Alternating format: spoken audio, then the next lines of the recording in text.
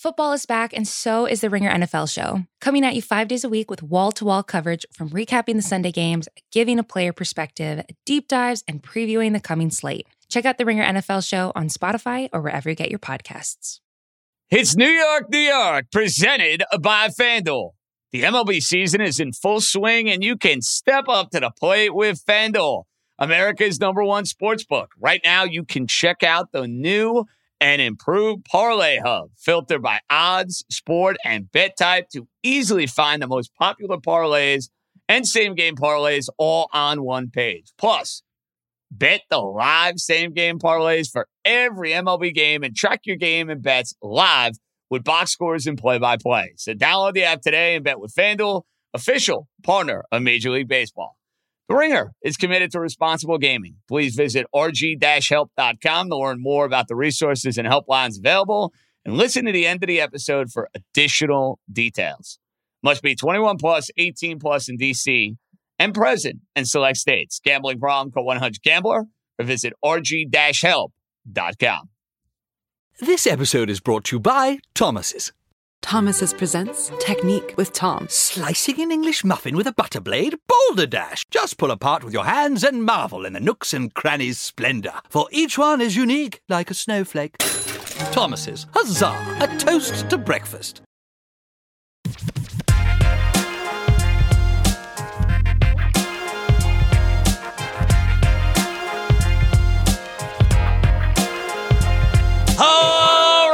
Let's roll, baby. Welcome in. It is a Monday edition of New York, New York with yours truly, JJ John Jastrzemski, right here on the Ringer Podcast Network. And I may be in a particularly good mood after my football team earlier today and after I just snaked that Pittsburgh Steelers cover, which we will get to in a little bit.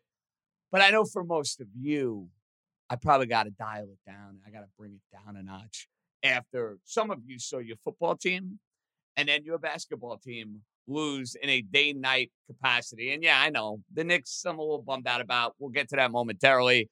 But there's too much giddiness with the football, for me at least, to be in a negative and to be in a lousy mood. And from a Jets standpoint, I can actually find positives from this game against the Miami Dolphins.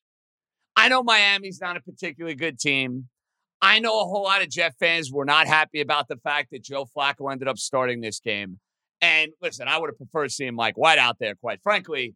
But I do think we should acknowledge, and I do think we should realize at least the logic behind what they were thinking in playing Joe Flacco coming to fruition in this game against the Dolphins. Some of you are going to be wondering, saying, JJ, what the hell are you talking about? What I'm talking about is this evolution and this sort of breakout campaign over the last couple of games for Elijah Moore. The Miami Dolphins have terrific cornerbacks. Xavier Howard's one of the best in football. Byron Jones, even though he's grossly overpaid, he still kind of profiles as, a top 20, top 25 corner, give or take.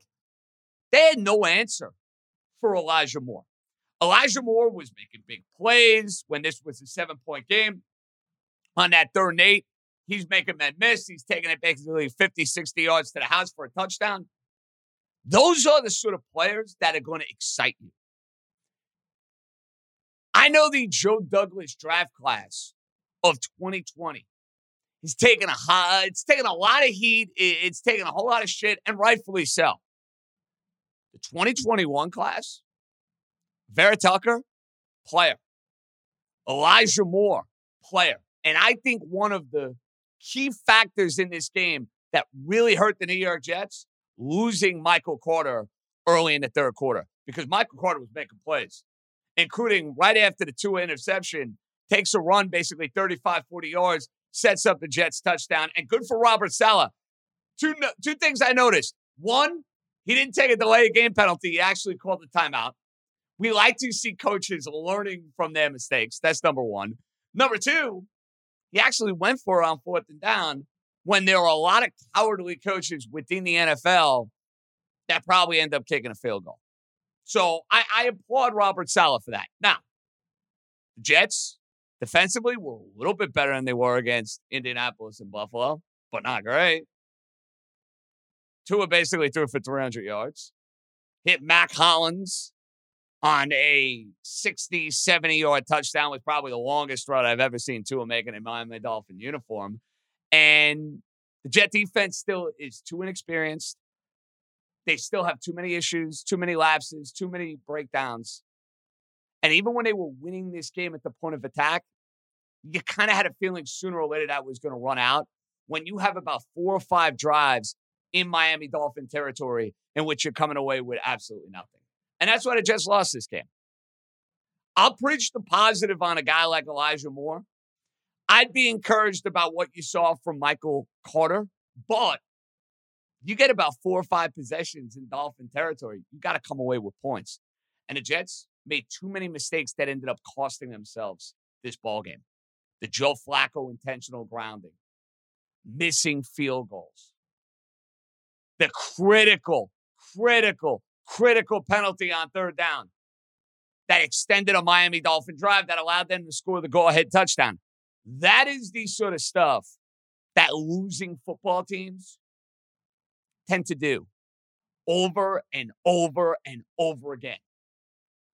That is the sort of stuff that needs to end from a New York Jets perspective. That'll kill you. And I actually thought at the end of this first half, Amendola misses the 55-yard field goal, which, quite frankly, I know he's got the boot. I know he's got the leg. I didn't like the decision to kick it.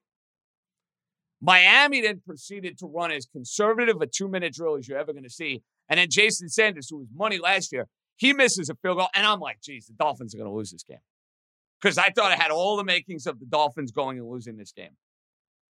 But when you got 4 or 5 possessions in your opponent's territory and you're coming away with zeros, it's losing football. That's got to change.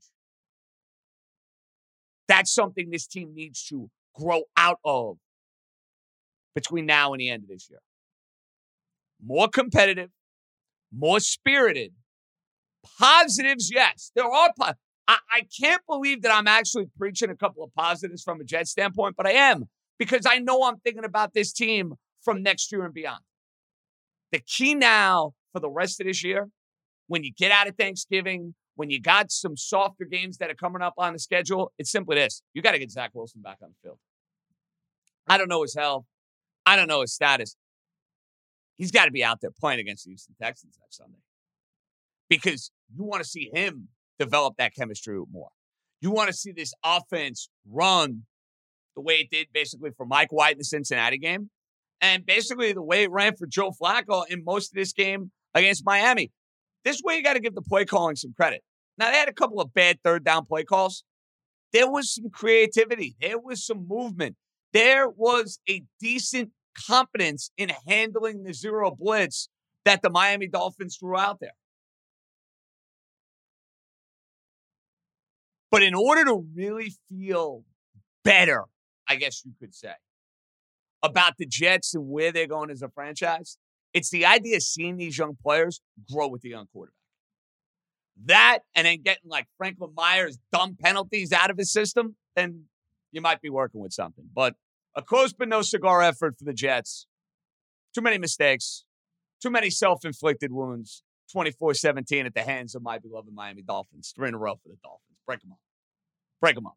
Win the Carolina game next week, and I get a little pep in my step going down to South Florida for the Giant game. As far as the Knicks are concerned, I'm watching the game yesterday. There's 10 zillion things on. I'm watching that first quarter against the Houston Rockets. It was easily the worst first quarter of Knicks basketball I've watched in the Tom Thibodeau era. It was beyond pathetic considering how lousy the Houston Rockets are. The Knicks survived on Saturday. Burks was great. Quickly made some big plays, hit some big shots, and they got out of it with a victory. And I actually expected them to get routed tonight in Chicago because it was the second night of a back-to-back. They beat Chicago earlier in the year. I know Vucevic isn't playing right now for the Bulls, but I hated his spot for the Knicks. And it was a far more competitive game than I thought it was going to be. Not good enough. Not something that you should be applauding. But sometimes you have those games in an NBA season where you're almost expecting the worst. This was one of those games for me. Knicks got off to a rocky start. This was finally the sort of game that you've been looking to see from Julius Randle that has been lacking, that has been missing. Certainly did not see that Wednesday when we were in the building against the Orlando Magic. And you even see it yesterday against the Houston Rockets. Randle was in the zone. He played great with Kemba Walker in the third quarter. And you thought after the Knicks finally put together a real strong and a real solid third quarter that maybe, just maybe, they could snake this game from the Chicago Bulls. Not to be. And there are certain guys that are working their way onto my crap list. Coby White, I forgot how much he has tormented my teams. Because you got to remember, he played his college ball at North Carolina, killed Syracuse, lit up the 2-3 zone. And notice I'm not referencing that disaster against Colgate over the weekend. Don't even get me started with that. But Coby White killed Syracuse and now makes a habit of killing the Knicks. Feels like he doesn't kill anybody else. But last year he killed the Knicks. The year before that he killed the Knicks. Tonight he kills the Knicks. And that game basically turned from a 3-point Knick lead to like a 6-point Chicago lead. Boom, with the snap of a finger. The Knick defense is clearly not at the same level that it was at last year. And there just seems to be this element of disconnect. What you're getting out of your starters, what you're getting out of your bench. And it's problematic for Tom Thibodeau and company. Sooner or later, you got to think that this starting lineup is going to get their acting gear. You liked what you saw in the third quarter because it was a lot of those guys, specifically Randle and Walker, kind of playing side by side. But I'm wondering when the tinkering of the rotation and the lineup is going to come. And I'm not one of those guys that normally drills this sort of stuff, but it's just been painfully obvious when you watch the Knicks play on a night-in, night-out basis. And what's problematic for the Knicks is they kind of went through what was in many ways the softer portion of their schedule. They will be tested quite a bit over the next couple of weeks, where you got the Lakers. We'll see if LeBron's playing. Who the hell knows after his little run-in with Isaiah Stewart. You got Phoenix, who's as hot as anybody. You got Atlanta, and you know emotions are going to be running high in that game. You got Brooklyn. You got Chicago. You got Denver. You got Milwaukee. You got Golden State. Those are all games that you have coming up basically in a 3-week stretch. So what I'm telling the Knicks fan is, you better be careful here. And this is where Tom Thibodeau needs to iron some things out with this team to get them back to playing the sort of high caliber, high quality of basketball that we saw last year. They have taken a little bit of a step back here over the last couple of weeks. Is that kind of the ebbs and flows of an 82-game season? Maybe. Or is it deeper-rooted issues within this team that are only going to get worse as the schedule gets better? Like the fight in the Knicks tonight. I did. I like the fight. Second night of a back-to-back. The execution, specifically defensively, it's got to be a heck of a lot better. And you better hope there's a lot more of this Julius Randle coming your way over the next few weeks. All right, we'll run around the league. I'm still buzzing from what was, I'm going to say it. I think it was the game of the year in the NFL. There's like 1, 2, 3 candidates. This was hands down one of the candidates. This is probably the nuttiest game of the year. So there's that, and just trying to figure out who's good and who's not. Loaded show. Harry Gagnon will join us. We'll get you ready for Monday night with the Giants and the Tampa Bay Buccaneers. All that more. Voicemails up next. This episode is brought to you by Jiffy Lube. Cars can be a big investment, so it's important to take care of them. I once got a car that I started out with 25,000 miles on. I got it to over 200,000 miles because I took care of it. You know how you take care of a car? You take care of the maintenance, the oil, the brakes, all that stuff. And if you don't, you can have a car just completely fall apart. When your car needs maintenance, head to Jiffy Lube. They provide automotive excellence at speed.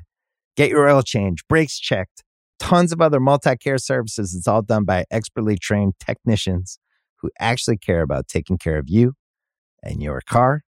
Jiffy Lube, car more. To find coupons and start an instant online estimate, visit jiffylube.com. All right, before we get to voicemails, what an insane day of NFL football. And I have a question to anybody who's out there. In all honesty, do you know who exactly is the team to beat right now across the board in the NFL? Can you answer that question with absolute certainty the weekend before Thanksgiving? I think it's a resounding no. A couple weeks ago, everybody was counting the Buffalo Bills when they went to Arrowhead Stadium. Buffalo got steamrolled by the Indianapolis Colts. I think Jonathan Taylor just scored another touchdown. Buffalo can't run the ball, lacks an offensive identity, and has issues. They have serious issues for a team that had Super Bowl expectations. They're going to be a playoff team. But from a standpoint of, hands down, team to beat, road to the Super Bowl, goes through Buffalo, maybe it does, maybe it doesn't. That was eye-opening today against the Colts. And they got 2 games coming up with the New England Patriots. New England could not have had a better day. I'm sure Bill Belichick was sipping on like a Long Island iced tea or whatever his drink of choice may be, laughing at what these AFC competitors were doing today. How about the Titans losing outright to the Houston Texans? It's amazing. Tennessee has lost to the Jets, and they have lost to the Texans in the same year. I had a weird feeling about this game. This line seemed a little low at 10, but of course, I didn't have the courage. Of course, I didn't have the courage to go and bet the Houston Texans. Come on now. Titans have done me dirty far too many times. And what I think you're seeing from a Tennessee perspective is that lingering carryover effect of losing Derrick Henry. You know, you could survive it for a week or two, but to sit there and tell me that the Tennessee offense is going to be the same offense without one of the best running backs over the last 15 to 20 years in the NFL, give me a break. I'm not a big believer in the running back position being the be-all, end-all. With a guy like Henry, it kind of is for that team. The Browns. I'm done with them, by the way. Sorry, Larry in Florida. I won't be betting your team anytime soon. Barely beating the Detroit Lions. I mean, anybody who's taking ballots for Cleveland going and winning that game, go check yourself. They stink. I mean, the idea of Cleveland finding a way to the postseason. And I like the coach, and I have always been a Baker Mayfield apologist. Baker's had a terrible season. I know he's hurt. I know he's beat up. I know he's getting chippy with the media. Baker Mayfield is not playing like a guy that you want to go and pay $30 million a year to. You know? He's just not. He's a starting NFL quarterback. But the idea of him being a real difference maker, Mayfield is not a difference maker at that position, but they survived. One of the great wins of the day, Baltimore Ravens. Lamar ruled out basically an hour before kickoff. I'm scrambling in my fantasy league where I have him with the great Tommy Keaton. I'm saying, well, we got to pick up somebody. We picked up Tua, and it was okay. He was solid. Not spectacular, but solid against the Jets. And the Ravens knocked Justin Fields out. They survived Andy Dalton cooking for a little bit. And they rally back with Tyler Huntley at quarterback. And they avoid losing back-to-back games. That's a monster win for the Ravens, especially with the way everything else went in the AFC. Vikings, probably one of the candidates for most important win of the day. 34-31 over the Packers. This game was nuts. It was back and forth, all sorts of scoring. Cousins to Jefferson, Cousins to Thielen. Then Aaron Rodgers answered back. I thought for sure Minnesota was going to yuck it up in the final couple of minutes. Yes, I might have thrown a few shekels down on the Minnesota Vikings. Big plays from Dalvin Cook late. Game-winning field goal for the Vikings late. And they are very much alive in that race for the 6 and the 7 seed within the NFC. Why do I bring up the 6 and the 7 seed? New Orleans has clearly come back to the pack. Glad that we hopped back on the Philadelphia Eagles. 40 points against that New Orleans defense. They ran the football like crazy. Hurts had 70 yards. Sanders had 94 yards. Howard had 63 yards. That's going to be their MO. We're going to run it. We're going to work play action. You're not going to respect our passing game, and maybe Jalen Hurts is going to have some opportunities. That's exactly the way this game played out. Jalen Hurts made plays with his legs. He's not a great thrower of the football. He's an athletic dude. 3 touchdowns. And if you look at Philadelphia's schedule, Giants twice, Washington football team, Jets. I think they have the football team twice. They are a team that could find their way into the postseason, which is crazy to say because a month ago you would have laughed at that prospect. Philadelphia's got a chance to make the postseason. The football team had a nice win today. Survived a little Cam Newton, Christian McCaffrey magic. But McLaurin, give him a quarterback. He is a top-notch, tremendous playmaking wide receiver. 27-21 Washington football team over the Carolina Panthers. Carolina had a chance to seize one of those wild cards. They come back to the pack. I'll tell you a team that is positioned to go and get one of those playoff spots, San Francisco. I was fearful of San Francisco having a letdown spot against the Jaguars. Didn't happen. Clean game for the most part from Garoppolo. Deebo Samuel, they're basically using him as a running back. He's catching passes, doing everything. Deebo Samuel's one of my favorite players in the NFL. I just love watching that dude go out and ball. 30-10 over Jacksonville. That is exactly what you should do against, a garbage type team. 4 o'clock slate. The Raiders look cooked. That was my takeaway from Cincinnati, 32-13 over the Raiders. The Raiders now, in the aftermath of the Gruden, in the aftermath of what happened with Henry Ruggs, they look like a defeated team. They're not making big plays. Their secondary is vulnerable. Their run defense is vulnerable. And Cincinnati was too much. Joe Mixon, late Joe Burrow. He took a beating in the first half. He gets back up. I love the swagger that he plays with. And Cincinnati got a much-needed win considering they had so many games coming up within their division. Game of the day ended up being a fizzle as far as the matchup goes. Cowboys and Chiefs. Sometimes football is simple, folks. If you can't block at the point of attack, you can't win. I know Dallas didn't have Amari Cooper. I know Dallas didn't have CeeDee Lamb in the second half of this game. You can't block at the point of attack, you're cooked. They had no answers for Kansas City in their front. Chris Jones was all over the place. Spags called a fantastic game. His defenses usually get better as the year goes on. This was not vintage Kansas City offensively. I actually thought Dallas played a really good defensive game. After the opening drive, they settled in. Michael Parsons was making plays. They forced a couple of turnovers. Dallas just couldn't get anything going on offense. Couldn't run the ball. Screwed up the end of the first half. They deserved to lose the game. I don't think it's a big deal for the Cowboys.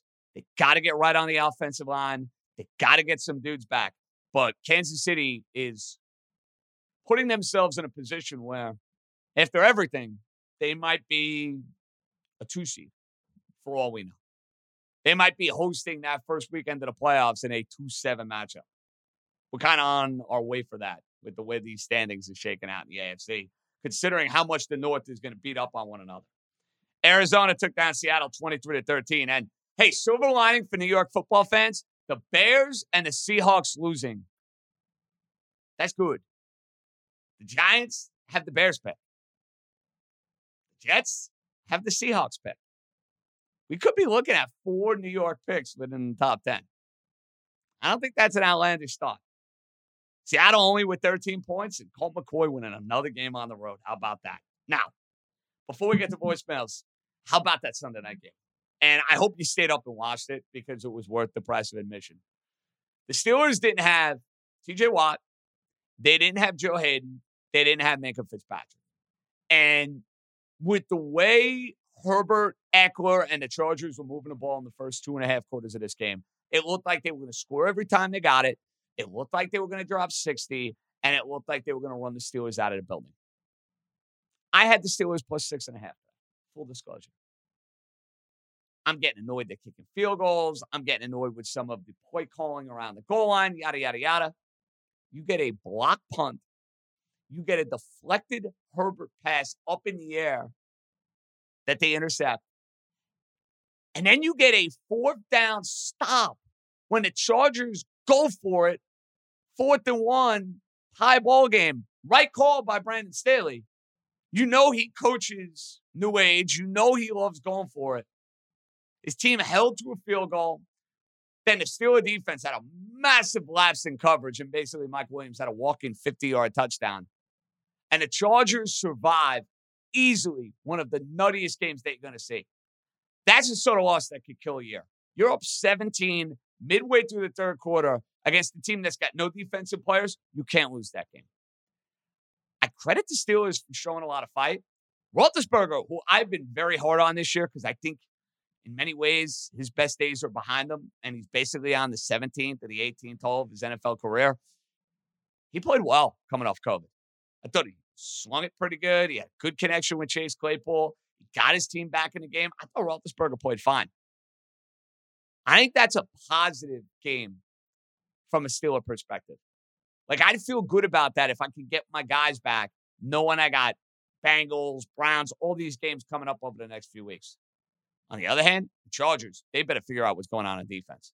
I mean, if they think they're going to be able to play that caliber of defense and win anything in the postseason or even get to the postseason, they got another thing coming. But they found a way. And the Chargers, historically speaking, find a way to lose that game. So I guess you take a positive from winning the game, I guess. And how salty was Al Michaels?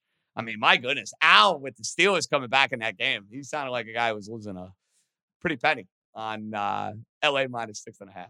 Just a little food for thought. All right. Voicemail time. And in case you're wondering, all right, how do I get in touch with New York, New York? Very simple. 917-382-1151. That's where we make our magic. What do we got, Cerruti? Hey, JJ, Sean from Long Island. Thanks for taking the call, man. Hope you enjoyed that Jets-Dolphins circus today as much as I did.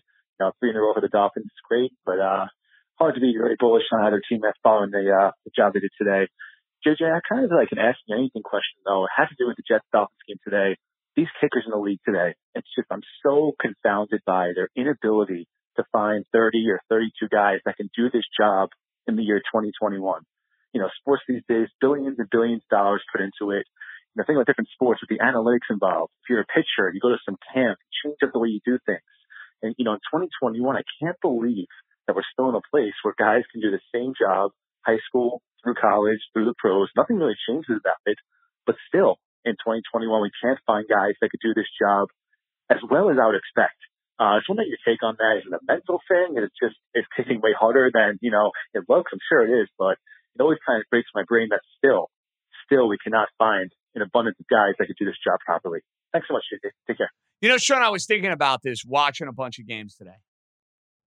Aside from Justin Tucker, Butker, who's tremendous for the Chiefs, and whoever New England has as their place kicker. Currently, it's Nick Folk, but in years past, it was Gostkowski, and other lifetimes ago, it was Adam Vinatieri. There are certain kickers that are automatic. And then there are certain guys that they're automatic for a year and then they stink the following year. For example, Jason Sanders with the Dolphins. Last year couldn't miss field goal. Could not miss. 45, 55, 35, could not miss. This year, he's missed like 7 field goals. I equate field goal kickers to relief pitchers in baseball. They vary year to year. There are certain guys that can rise above that, but there are a majority of the grouping, a majority of the place kickers, a majority of the relievers that are very much year by year. And I think if you're a coaching staff or you run a team, that's something you have to be hyper aware of. So, yeah, the kicking all over the place today was an absolute mess, including the Jet-Dolphin game. I mean, that sequence at the end of the first half. I mean, at least Amendola missed, what was it, like a 56-yard field goal, 55-yard field goal. Sanders was missing like a chippy. I felt like I could have gone out there and kicked that. Yikes. Who's next? What's up, JJ? Tom from Jersey.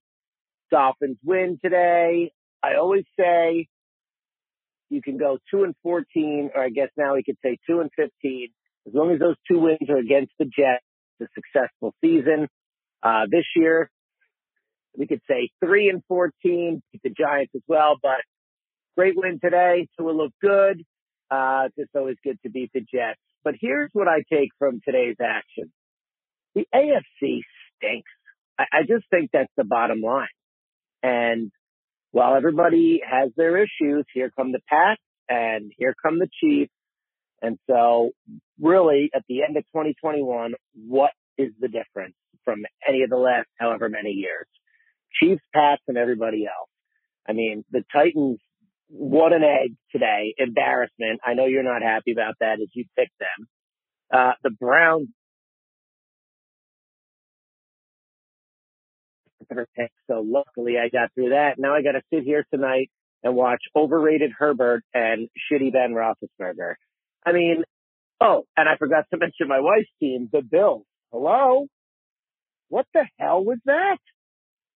I mean, Josh Allen, I said this to you in an earlier voicemail this year. I said he was regressing back to previous year's Josh Allen. I'm sorry, but he's doing it again. And last time you said, slow down with that. Are you going to say the same thing to me now? Because what is he doing? The turnovers and just, he can't lead that team to victory. There's a serious problem in Buffalo. They got outcoached today. I mean, I love Frank Reich, love betting on him, but I really was with you. I thought the Bills would take care of business today, and they stink. So everybody stinks. The Pats are now in first place. So from that point of view, I'm miserable. But hey, fucking fins up, go Dolphins, suck it, Jet fans. I hope you all hear this voicemail and you can eat it because you're still garbage and you always will be. I cannot have the same approach with the idea of like being giddy about the Jets losing to the Dolphins twice and me feeling good about my football season. No, I can't. I can't. If anything, like I was enjoying the game today. Don't get me wrong. I was into it. I was giddy. The bomb to Matt Collins, I was fired up. And even the touchdown pass that Tua threw to, Myles Gaskin. The entire protection on the offensive line broke down. He's basically got to step up and show like serious awareness just to get the ball out of his hands to score. Like I was super stoked about that. I was happy. But I was thinking back, losing to Jacksonville on the final play of the game. Losing to Atlanta on the final play of the game. You win one of those two games, you win two of those two games. Miami is right there in the AFC as far as trying to make the postseason. Now, I mean, they need to win their next 3 games, and they still need a miracle in order to get in. So, I mean, listen, I just want them to win next week so they got some life when I go down there in 2 weeks. I'm not even greedy. But your point on the AFC is fair. It is there for the taking. Allen has not been as prolific as he was last year. He's still been very good. I mean, he was very good last week against the Jets, not very good against Jacksonville. Miami beat him up for about 2.5 quarters. Then he kind of came alive in the second half, specifically the fourth quarter. I think what's really hurting the Buffalo Bills is that they have absolutely no running game. None whatsoever. They're basically asking Josh Allen to do everything. And I think what's going to end up really hurting Buffalo, when you're playing games up in Western New York, and it's 30 degrees throughout December and January, and you don't have a running game that you can rely on, tough to win games that way. Indy's dangerous. I have felt that way for a while. They're a well-coached team. They're physical. They got some really good players. The quarterback doesn't screw it up. That's a team that I think can absolutely make the postseason. I have to look at their schedule. I'm sure we'll be doing a lot of that over the next couple of weeks. That's a team I wouldn't want to play in January. And remember, Indianapolis gave Buffalo a run for their money last year in that game. They were right there. Who's next? JJ, Chris from Springfield. So I just finished watching this Seattle Seahawks game. Russell Wilson's about to lose another game. He loses to a backup, Colt McCoy. It's clear and obvious. His time there, it's coming to an end. That coach has got to go. They've done a horrible job drafting. What does this have to do with New York? Well, I'm a Giants fan. Tomorrow night, Daniel Jones plays the biggest game of his career. Now, if he wins, you will hear the hype train start back up. All us Giants fans will be all in again. This is the biggest game of his career. Not to mention he's facing a secondary that he should exploit. All this to say, if Daniel Jones can't get it done, and Daniel Jones can't make any progress and any progression from now to the end of the season, Russell Wilson's the guy the Giants got to go after. They got right now, as of right now, the 5th and 6th draft pick. You got to go get this guy. Go get him. Go hard or go home. There's no other way. I'm rooting for the Giants tomorrow. I want Daniel Jones to do well, but man, with a guy like that, by the week becoming increasingly more and more likely he'll be available in the offseason, Daniel Jones has got to prove a lot, especially if we get a new GM this offseason. I'm out. I do think there's a realistic chance that this could be the final year for Russell Wilson in Seattle. Seattle has seen their team regress over the last few years. There were reports a year ago that there was this disconnect between Wilson, the front office, Wilson, the franchise. And listen, for his brand, Ciara, they love the idea of being in New York City. In order for me to figure out, though, what's going to happen with the New York Giants, you got to see how the remainder of this season goes. You have to tell me who the general manager is going to be, who's calling the shots, how is Jones playing, and is Wilson available? To say, like, the weekend before Thanksgiving, hands down, that's the guy I want, I can't say that yet. Is it possible? Absolutely, it's possible. Yes, I'm going to entertain that thought. Yeah, I'm going to think long and hard about that thought. But long way to go. I think the Giants would be in on Wilson with the right general manager making the call. I do. I think if it's the current regime, Gettleman, no chance. They'll double and triple down on Daniel Jones. But Wilson's play this year has been brutal. Now, I'm not worried about him. I think it's a weird year. I think he's a top-notch player. I think he's fine. I think he'll be A-okay next season. That might scare some folks off, though. They're going to look at Russell Wilson's play this year. I mean, they had 13 points today, for goodness sakes. 13 points. Their offense has actually moved the ball better this year when Geno Smith has been in the quarterback, which is crazy to say because Russell Wilson's my dude. He's one of my favorite players in the NFL. Seattle at 3-7.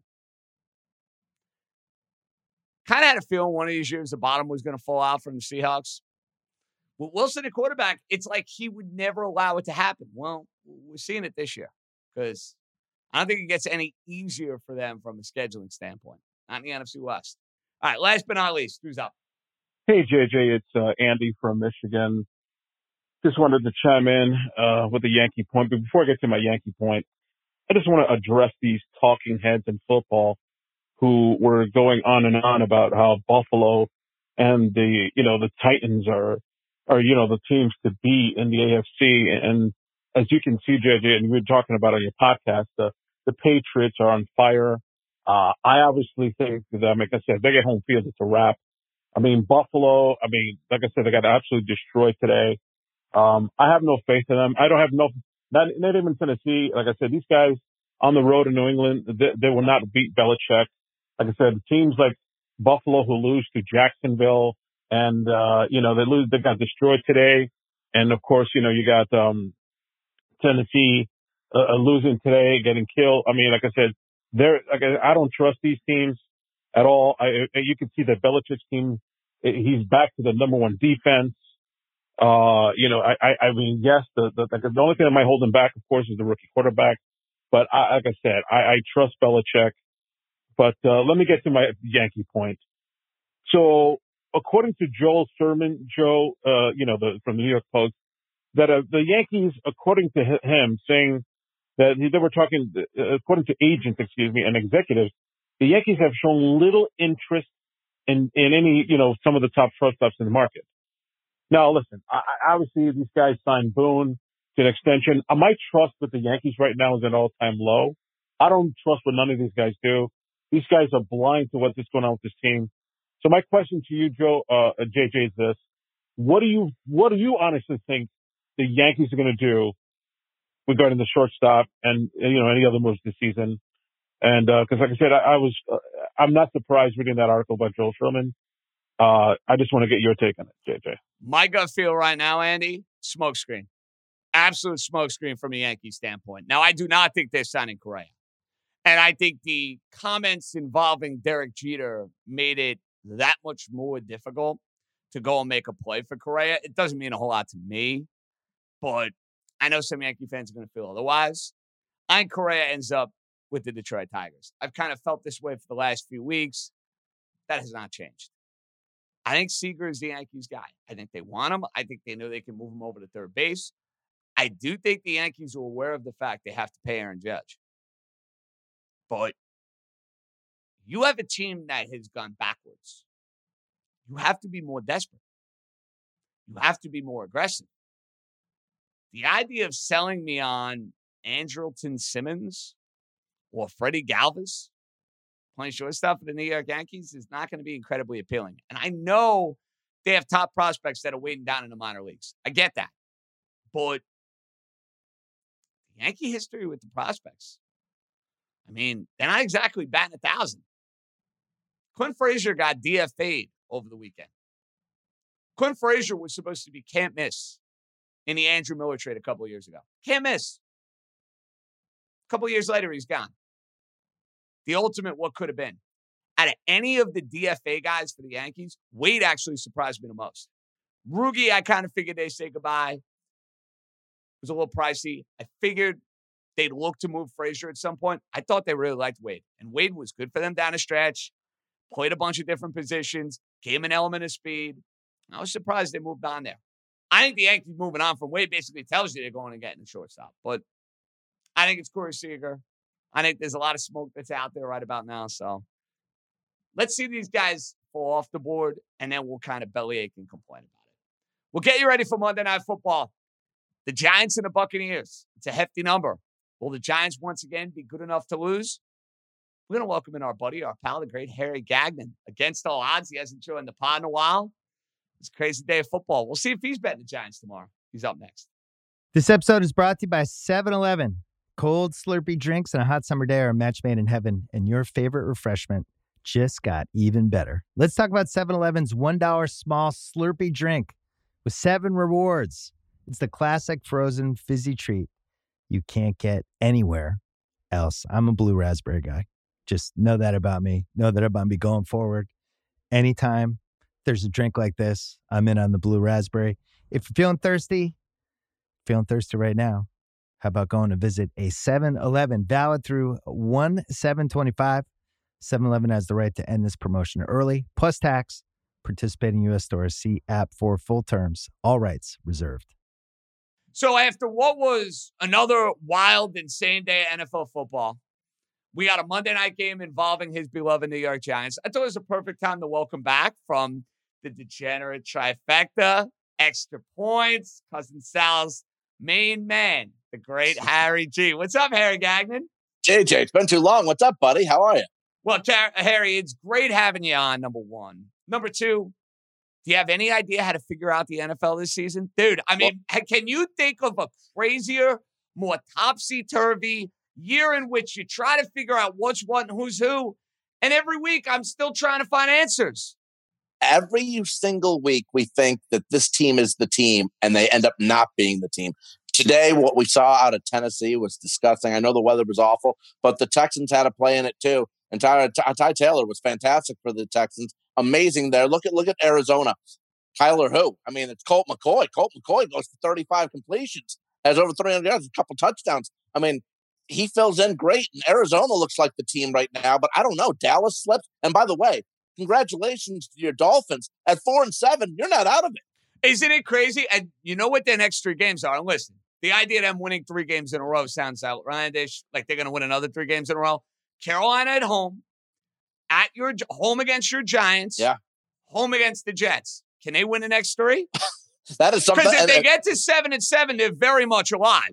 Very alive. Absolutely. I mean, injuries and everything takes, all over the place. Minus 68 point differential for the Dolphins, but still 4-7. If you get to 7-7, who knows? It's crazy. Hey, crawl before you can walk. The biggest stunner to me of the day was Tennessee, but I'd be very concerned about Buffalo, Harry. You loved them last year. Mm-hmm. We talked about that throughout the season. This year, they kind of had that feeling, that look of an AFC favorite, especially with the early season struggles at Kansas City.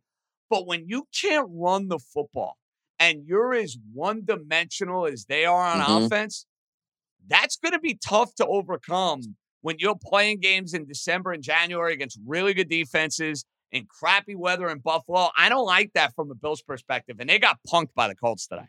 Oh, absolutely. I mean, Singletary, Moss, they're not getting anything on the ground. If it's anything, it's Allen, and Allen's trying today, obviously, tried to do too much. Frank Reich, nice payback from the playoff game last year with Colts could have won a couple plays. They could have beat Buffalo last year. He got him back to today, big time. Colts look great. And how about, listen, is it, I know it's a bias towards the MVP in the NFL towards a quarterback, but Jonathan Taylor, I mean, is it crazy to think that this guy could, in his second year, could win the MVP? This guy is going crazy. 200 yards, 5 touchdowns today, and getting the Colts back in position where they could strike and still get the South. You know, you bring up a good point with the MVP. There's been such a bias with quarterbacks over the last 8 to 10 years. It's just out of control. It's crazy. A lot of people were all over the Allen MVP odds. I feel like they're going to take a step back. Now, Brady can maybe go crazy Monday night and enhance his chances of winning the award. You would, if you had to make a bet right now on an MVP, you would put your money on Jonathan Taylor? That's interesting. No, I wouldn't. I just thought that it is interesting because I think it's worth bringing up. I do. I mean, he had 5 touchdowns. Right. The team is back in playoff contention. We were talking about Henry a couple weeks ago for an MVP, and he's putting up close to Derrick Henry numbers. And Henry put up 2,000 yards last year and still didn't get really consideration from the MVP. So it's really tough. But yeah, if Brady, you're right though. If Brady goes nuts on Monday night, he's back in the mix too. And you said Allen, I mean, terrible game today for him and the Bills. And I know before the season started, JJ, when we spoke about over-unders for the season, and we talked, and I did love the Bills over 10.5. You get the extra game. They won 13 last year. Why was it only 10.5? I think we're seeing it a little bit right now, and you nailed it. No running game. Okay, buddy. You think about your card this Sunday. What was your favorite play? What was your biggest regret? Well, I'll tell you what. We always have regrets. Right. I can tell you You know what I thought my biggest regret was going to be? The Steelers plus 6.5, 2.5 quarters into that game. That's what I thought it was going to be. Right. I'll tell you what, JJ, on Extra Points, do my crazy videos every single day with my pick every single day. We've been doing it since we've started. Today, my pick. Yesterday, my pick on Saturday. I loved Utah over Oregon. So did I. That Oregon line was a bust. Utah favored. That was all you needed to know, Harry. We were lock in step. I hammered Utah. Favorite play of the weekend. Yep, beautiful. Me too, JJ. And today it was the Vikings. I love the Vikings. Nice call. I bet it. I didn't include it in the super contest though because I'm a dumbass.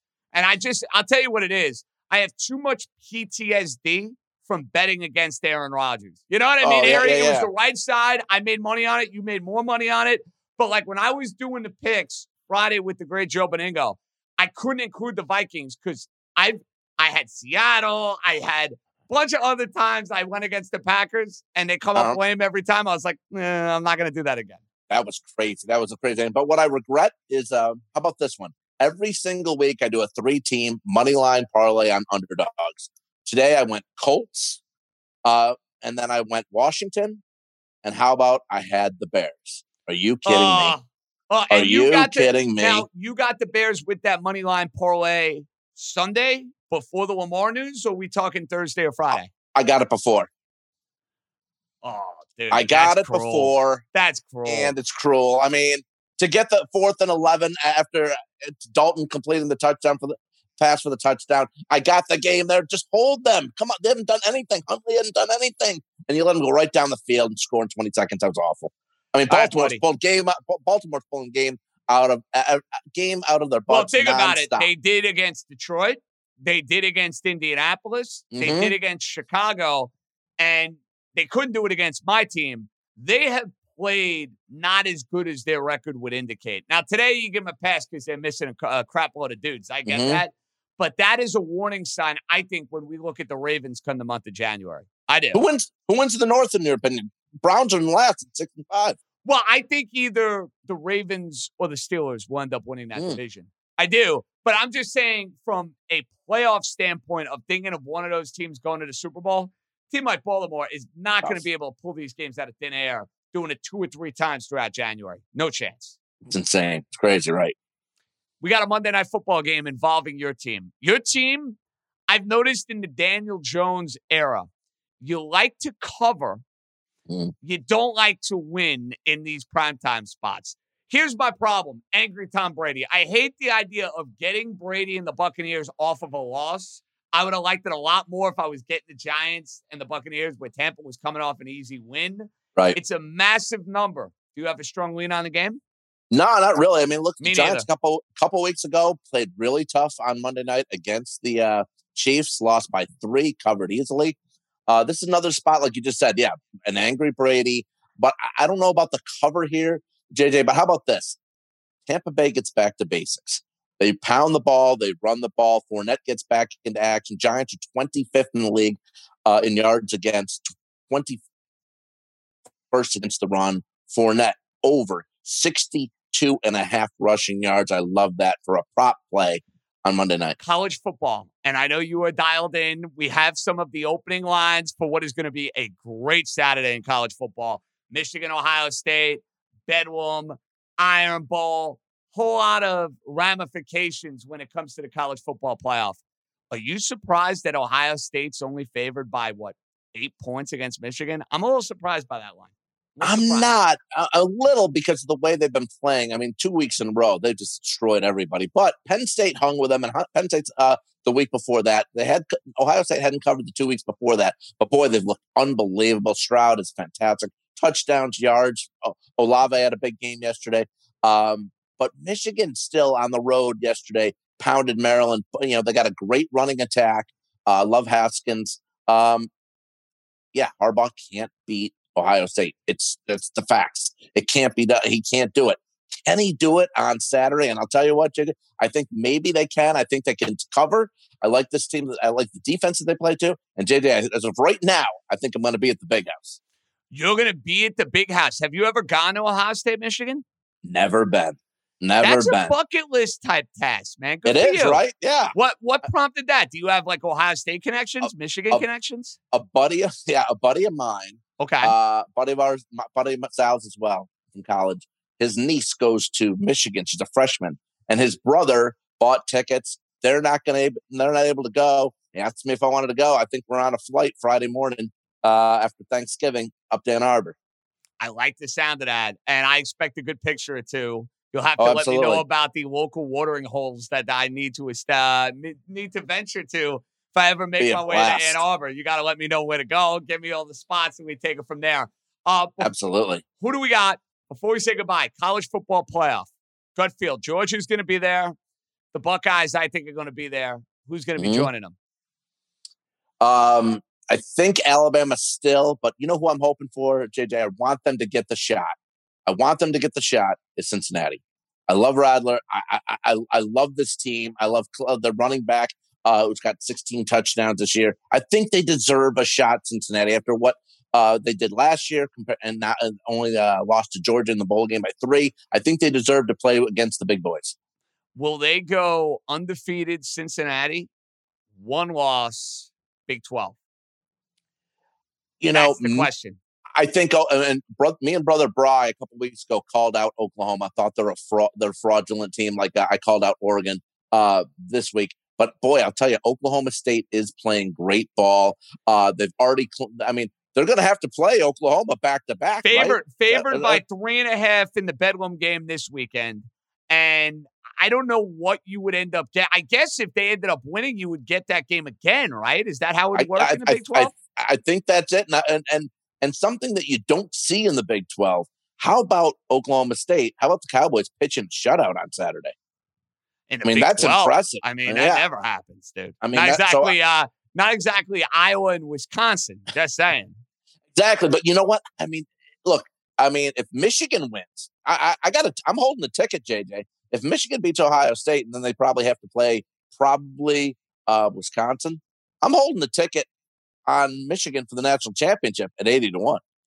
And at 80-1, you can have a little fun moving, shaking, finagling to make sure you're cutting a profit. Harry Gagnon, always great catching up, but it's been too long. And you notice I didn't even bring up what happened Saturday at the Carrier Dome between Syracuse and Colgate. Hopefully we'll get some good Atlantis action Wednesday, Thursday, Friday, and the boys are back where they need to be. Fingers crossed, Let's do it. And by the way, JJ, one other tidbit on NHL. For guys out there who on your show. I know you love talking hockey and everything. I'll tell you this. I've been on some of these picks with Sal on extra points. The Kraken. 15 of 18 You would be games. on the Kraken. You would be. 15 of 18 games, 6 goals or more. The over in the Kraken. It's a sneaky pick these days. Look out, because 15 of 18, 6 goals or more. Harry Gagnon is all over it every which way. You're looking for edge, he's going to find an edge. The Don't Kraken, be a stranger, JJ, buddy. the Kraken. I'm sure we will catch up before the Christmas holiday, but happy Thanksgiving to you and your family, okay? You too, JJ. Enjoy. Take care, bud. Thanks. Okay, picture this. It's Friday afternoon when a thought hits you. I can spend another weekend doing the same old whatever, or I can hop into my all-new Hyundai Santa Fe and hit the road.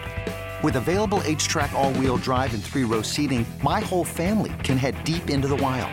Conquer the weekend in the all-new Hyundai Santa Fe. Visit HyundaiUSA.com or call 562-314-4603 for more details. Hyundai, there's joy in every journey.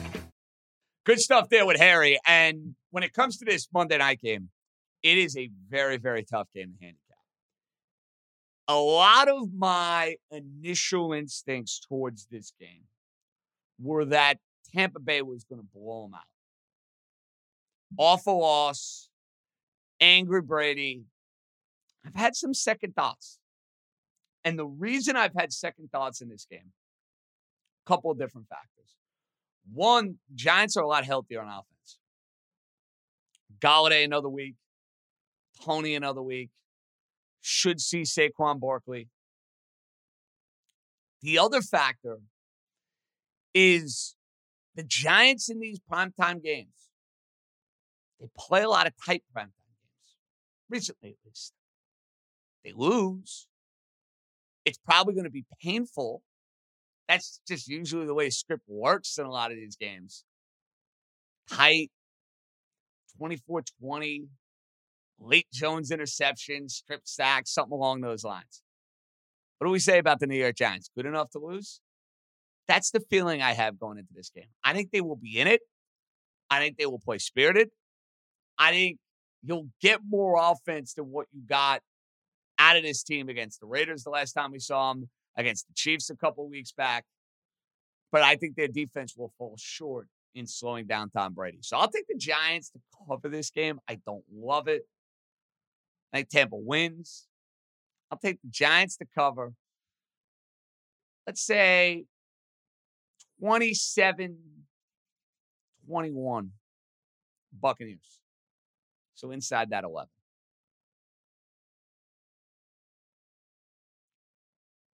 If the Giants could ever win this game, and there are a lot of cities and there are a lot of personalities probably making these points throughout the NFC, because the last 2 wild cards within the NFC, these records, I mean, if you get to 9 to me is a lock to get you in the playoffs in the NFC. Arizona's 9-2, Green Bay's at 8-3, Dallas is at 7-3, LA's at 7-3, Tampa's at 6-3. All right, so that's 1, 2, 3, 4, 5 teams. Minnesota 5-5, New Orleans 5-5, San Fran 5-5, Philly 5-6, Carolina 5-6, Washington and Atlanta are 4-6. Get to 4-6, you're in the cast of thousands. Not that I think the Giants are going to make the playoffs, but if you want to dare to dream, this is your opportunity to dare to dream. Jeff Money, you had a rough Sunday, buddy. I got you heads up. Got you by the skin of my teeth. Do we have a family play for the Giants and the Buccaneers? What's up, JJ? Jeff Money here with a handicapper picks. As you already know this answer, this could be for Monday, the Monday Night Football game. As you know, I'm already rolling with the Tampa Bay Buccaneers minus the 10.5. We already went over this, of course, and I'm sure you're most likely going the other way. And as far as the early games, up to this point, when I started calling up here, I started a little bit rough. You're doing okay. And we'll see how the rest of the games go. So, again, I'm taking the Tampa Bay Buccaneers in the Monday night game, minus the 10.5. Okay, JJ, I'm out of here. Let's go. See, I had a little brain fart. I totally blanked on the fact that Jeff Money included Tampa as a part of his Super Contest plays. Jeff Money's not going to like the fact that we will be heads up on this particular game. I'm going to ride with the Giants. I'm going to take the points. Jeff Money, we'll see if you can avoid the schneid. It was a good week for yours truly, 3-2. Joe B, 1-4. So I grow my lead. Very rare that you could be 7 games over 500 and be leading the old school, new school competition. But this is like the race for the playoffs in the NFC. Somebody's got to win, and it might as well be me. Might as well be me. I hope to see everybody at Catch before Monday Night Football. We'll be rocking there. Astoria, it's a great spot. Food is really good. Drinks are super cold. Astoria, Catch. Then Heifetz and I, after the game, Green Room. We will post our giant Green Room to reaction from the Monday night game against the Tampa Bay Buccaneers. So you want to find that. Catch, pregame. Heifetz and I, Green Room, postgame. The dynamic duo reunites. And then we'll be back later in the week. Tuesday night, Wednesday morning, Wednesday afternoon is probably when we'll have. So we're not doing our normal Tuesday pod. It will probably be like Wednesday morning, Wednesday afternoon is when it's going to drop. And that'll be our pod getting you ready for Thanksgiving and all that mumbo jumbo. So a little bit of a different schedule. I'm glad that I realized this. Monday, Green Room posted. Pod getting you ready for football. Thanksgiving games, the weekend, Knicks, Lakers. All that's going to be on Wednesday. All that's going to be on Wednesday. Fellas, they'll be ready. They'll be ready to rock, and then they're going to go enjoy their Thanksgiving holidays. I'm going to eat like 10 zillion slices of pumpkin pie. Thank goodness for Peloton. That's all I'm going to say. Thank goodness for Peloton. Thank goodness for the NFL. Steelers and Chargers. That put me in a stellar mood. Oh, my goodness. I'm like riding high between that and that bomb from Tua to Matt Collins. It's get me to Sunday. That's all I'm going to say. Get me to Sunday. All right, JJ out. Enjoy your Monday. We'll see you at Catch. Catch you on the Green Room. Be good, everybody.